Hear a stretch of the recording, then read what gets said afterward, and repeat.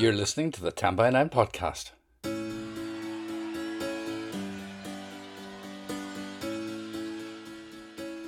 I'm Paul Doran, co-founder with Pádraig Tuama of 10 by 9, where 9 people have up to 10 minutes to tell a true story from their own life, and we love it. We're staying on Zoom for the time being, and while we miss our lovely black box audience, we're also loving our new international audience, storytellers and viewers joining us from across Britain and Ireland, as well as North America and Europe. Oh, not forgetting Iran. If you haven't yet, why not join us wherever you are in the world? All the details are on the website 10by9.com. Now, we're blessed with amazing storytellers, and this podcast features 2 of them, both called Helen, and they told their stories on July 8th when the theme was Small World. In a few minutes you'll hear from Helen Killick, but first up, here's Helen McClements. Many of you have heard the stories behind this one before, but hopefully this one stands alone.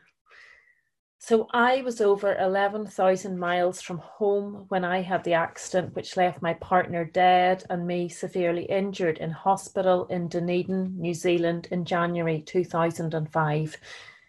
We had been travelling together with the intention of settling in Christchurch, he as a doctor and me as a teacher. This part was our holiday, to relax and get a flavour of what we would do on our weekends off after we made the official move. And then, one bright January morning, after camping high in Mount Aspiring National Park, I slipped on wet grass and Donal leapt to grab me, and the 2 of us tumbled off a cliff. Donal died at the scene, not that I realised this at the time, and I was helicoptered off the mountain by search and rescue and taken to Dunedin Hospital. In the A&E ward initially, I remember saying that I was actually okay and that no, a catheter would really not be necessary, thank you very much. I could just nip to the toilet if they could help me, as I was a wee bit stiff. I had no idea as to the extent of my injuries.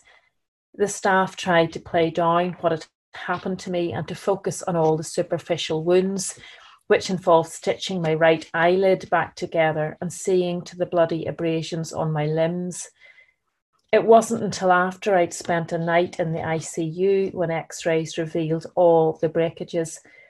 The C7 fracture in my neck caused the most concern and necessitating having 4 holes drilled into my skull.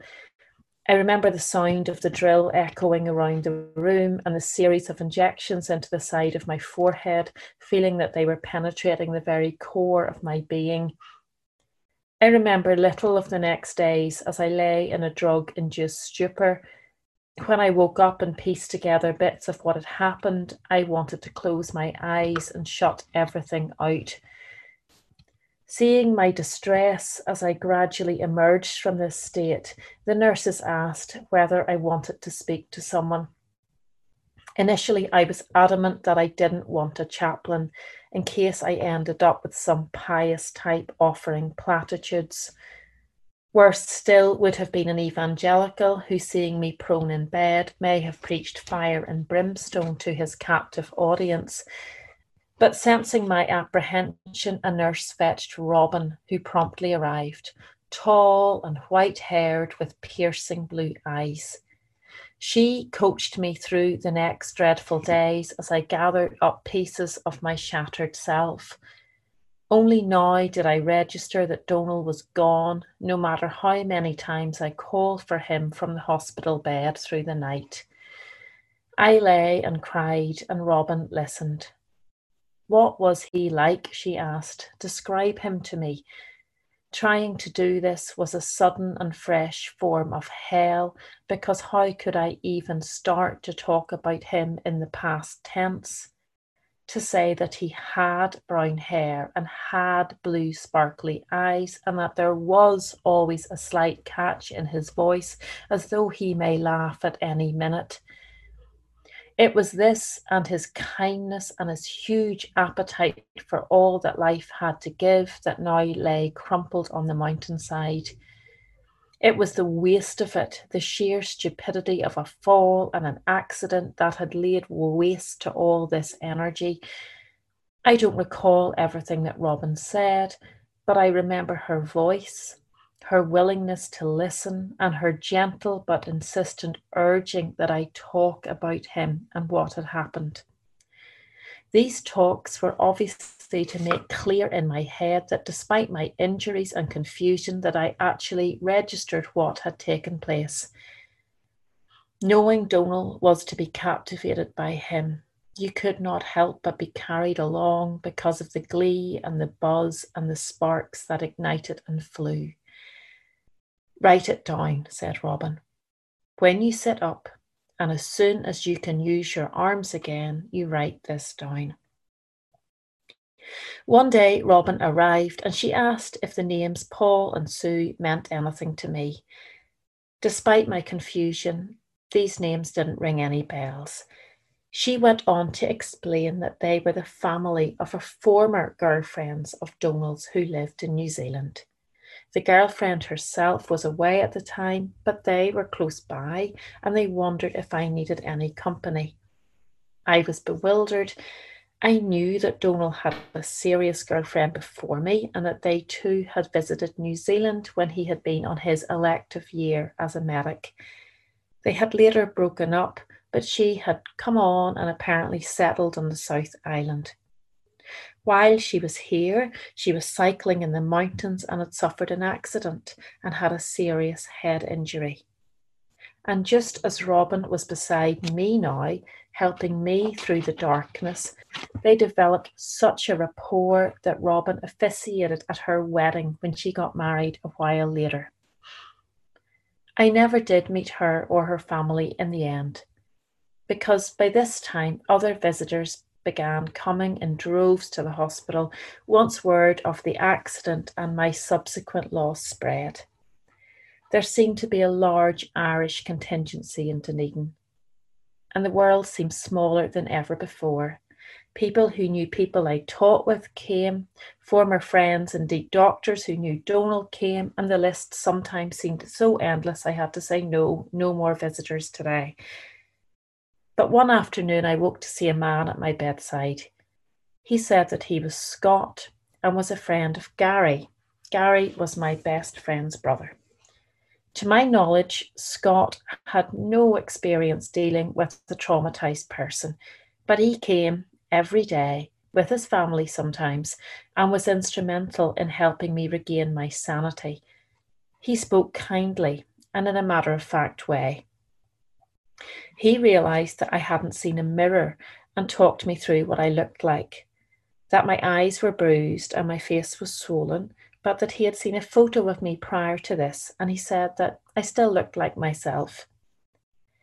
He said that because of the halo, which was the euphemistic term for the cage around my head, that my hair was sticking out at mad angles, but that the effect was weird as opposed to scary.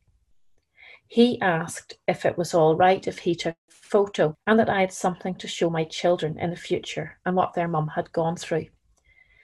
I agreed to the picture, but looked on at disbelief at the idea that I would ever meet anybody and ever have children. For me, days after the event, this seemed absurd. But still, in saying this to me, he sowed a seed. His tone and his belief that somehow I had a future was essential for me to know. I had survived, and another life beyond this present hell was not an impossibility. The nurses and doctors in Dunedin were incredible, but it was this connection which I shared with Robin and Scott that I think of first when I recall this time. Oh, Helen, thank you so much. Thank you. How long ago was that accident, if you don't mind me asking? 15 years now, Paul. Right. Yeah. Did you ever show the girls that photograph, or are they still too young? No, I think they're still too young. To be frank, I haven't looked at it myself in about 5 years. It's down in Mummy and Daddy's house because I had thought about bringing it tonight, but I don't even think I could bring myself to ask Mum and Dad to go and find it. I don't know if they've ever seen it, like in some ways it's still really raw. But what has been really nice recently is that the kids found a photo album. And sometimes I'll talk about Donal, and we now refer to him as Uncle Donal because the kids said to me the other day, we joke about silly things he did. He was walking along one day and he flung this 2 litres of milk across a road. Over lockdown, we're always going to the shop, and I'm saying, don't do it, Donald, don't do it, Donald. With carry stuff, you know. And Georgina, the wee one who appeared there, she said quite recently, she said, you see, Donald, like, he's kind of part of our family, isn't he? And I was like, yeah, you know, that's it, you know. So wow, that's a fascinating way of dealing with something. yeah, so we talk about him a lot, and I think he would love that, to think how he has just got into this family and he's part of it, even though they've never met him. But we keep him alive, and it's just so wonderful that even Stevie, my husband, you know, he just knows he was there. And to be honest, if it wasn't for Donald, Paul, we wouldn't be alive. I wouldn't be alive. We wouldn't have this family. So he's very much a part of it.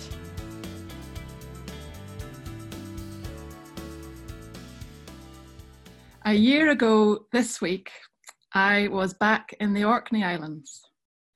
I say back as if going to the Orkney Islands was a regular occurrence, but the truth was, the last time I had been here was as a small child on a family holiday over 40 years ago.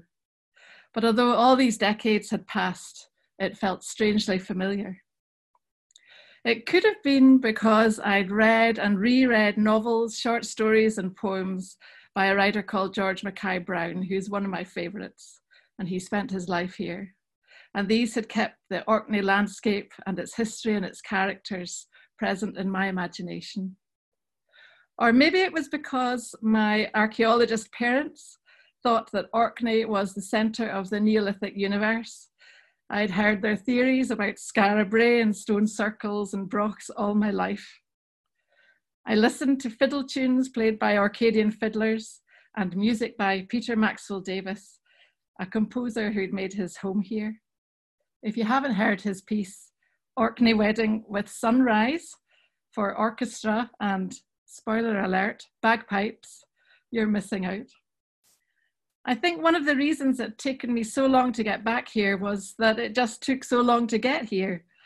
We crossed the Irish Sea, we'd driven the length of Scotland from Stranraer to Thurso, and then taken the ferry from Scrabster to Stromness, with 2 dogs and my mother for company. At least we felt like we were really getting away from it all. Wherever we are in the world, our 2 collies wake with the sun and expect an early morning walk. This is problematic in Orkney in midsummer because the sun hardly sets.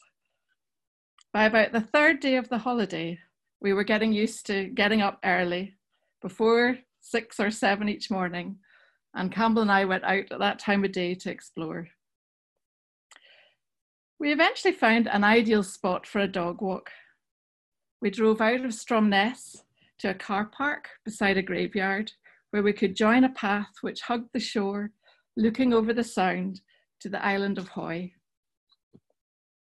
I'd read that George Mackay Brown's grave was in this graveyard, so one morning I had a wander through the stones to try and find it. This wasn't easy. There were stones going back at least a couple of centuries and signs of recent burials. I wandered up and down the lines, not knowing what I was looking for. I didn't find George's grave that day, but another headstone caught my eye. It stood out because it was new and different. Instead of polished granite, this was a slab of grey rock, carved with an image of a boat on the waves, with words of poetry dancing in and around the ship. All I ask is a merry yarn from a laughing fellow rover, and a quiet sleep and a sweet dream when the long trick's over. You might know it. There was a name, Ian Morrison, and dates 1950 to 2019, and no more details. And I stood for a time beside this stone and thought about who this man might have been. Someone at home on the sea, someone loved by people who had created a unique and beautiful reminder of this man's unique and beautiful life. 2 weeks later, and we'd been back home a few days, and I had the radio on to accompany some mundane tasks. It was Radio 4 and soul music was on. If you haven't heard soul music, seek it out, although it's a rival podcast. Each episode features personal stories from people who love a particular piece of music. And coincidentally, this episode was about a piece by Peter Maxwell Davies called Farewell to Stromness, a piano piece written in Orkney in 1980 as a protest against a proposed uranium mine on the islands. So my ears pricked up. It's a simple, dignified piece of music, which was written as part of this satirical review.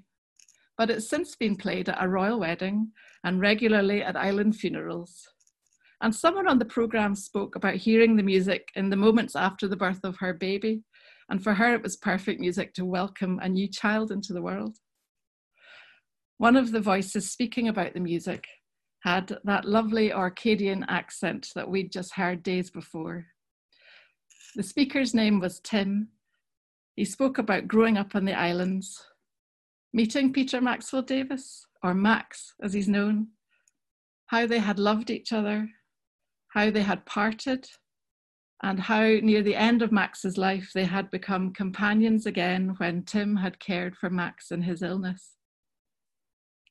As Tim spoke, I was struck by a familiarity about his voice that was more than a vague holiday reminiscence. It was one of those moments that stops you in your tracks. And in a flashback, I was taken back to my university days in Aberdeen, also a good few decades ago, when Tim from Orkney had been a friend of mine. And the last time I'd seen him was at our graduation ball when we'd shared a table. We hadn't kept in touch, and I'd lost track of him many years ago. I had no idea what path his life had taken, but I was sure it was the same Tim. So I did what anyone might do in that situation. I looked him up on Facebook, and there he was, still living in Orkney, in Max's old house. And on his page, there were messages of congratulations for his recent marriage, and I was glad to see that he'd found love again. But there were also messages of condolence. His brother had recently died, his brother Ian Morrison. I sent Tim a message and he remembered me. I told him about being on Orkney and finding the gravestone by chance and wondering if it might have been his brother's. It was. Ian Morrison was a sailor. The stone was carved by a sculptor who knew him well. Tim and I exchanged a few messages and wished each other well. We remembered our time in university, but we didn't dwell on it. He told me how he has found happiness since Max's death, how the benefits of island life outweigh the challenges, and how strange life is to weave random threads together until a connection is made in this small world. Oh, Helen, that's so beautiful. Thank you so much. How lovely. I like the way you kind of skirt over the long journey to get there and you just narrowed it all down to that one gorgeous moment in front of that grave. Did you ever take any photographs of that beautiful grave? I did, actually. I have it. Send it on to us. We'll put it out on the feed if you like. Yeah, and we can send out the link to soul music as well. Your two musical, I wrote down your two musical recommendations, Orkney Wedding at Sunrise and soul music. No surprise to anybody that you're a music teacher. Those little tidbits of information that you're dropping there. That's such a beautiful, beautiful story of small world. Thank you so much. Gorgeous. That was Pádraig chatting to Helen Killick, and a big thank you to both Helens who've been wonderful supporters of 10 by 9 over the years. And if you want to see our storytellers in action, then go to our YouTube channel. All our Zoom stories are there. And if you'd like to tell a story, go along to the guidelines page on our website, 10by9.com, and get in touch.